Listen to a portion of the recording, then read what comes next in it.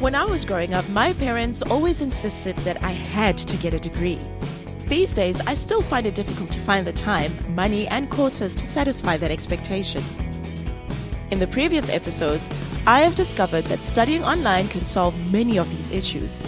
Now it's time to find out all about these short courses. To help answer my questions, I spoke to Gavin Olivier and Busiswe Ramekwe from DigitalCampus. I've always had a slightly negative perception on short courses and didn't think they held the same prestige as a full degree. But as the world is changing, I've noticed a slight shift in this thinking. So I asked Busisiwe if it was a common misconception. Short online courses have not always been popular. A lot of parents, as you say, have said, get a degree. But the world is changing. A lot of things are changing. A lot of people now want to study to work. They don't have 3 years to study, then look for a job. It's hard enough getting a job right now. Yeah. People need to be work ready today. Busisiwe continues, explaining the benefits of short courses.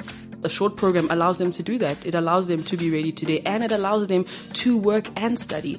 So they get to study all these things, but also have a practical sense of it in the workplace. And you find that a lot of millennials, which are making much of today's workforce, get into the workplace fresh out of university. They don't know how to communicate. They don't know how to communicate effectively. They don't know the right tools to use when communicating, and they're stuck.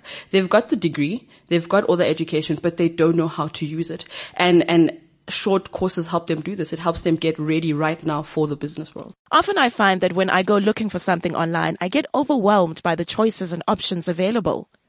Could finding the right course be this difficult? I pitched this concern to Gavin. The internet has really, broken down barriers. If you've got access to the internet, you can study at a university in Russia, you could study at a university in Scandinavia, or you could study at a university back home in South Africa. So there is no more reason and no more obstacles in your way to study. I think in the South African context, you certainly want to be knowing that you are studying with an accredited institution. So do your homework would be my my advice to the listeners.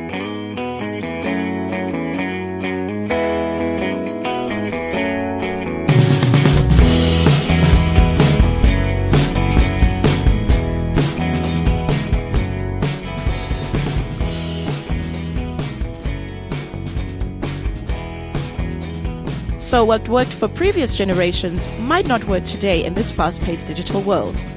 Perhaps taking your studies online is the way of the future. It's easier, cheaper, more accessible, and quicker, and you can find a short course to fit your needs. For more information, visit digitalcampus.co.za and follow this podcast on cliffcentral.com.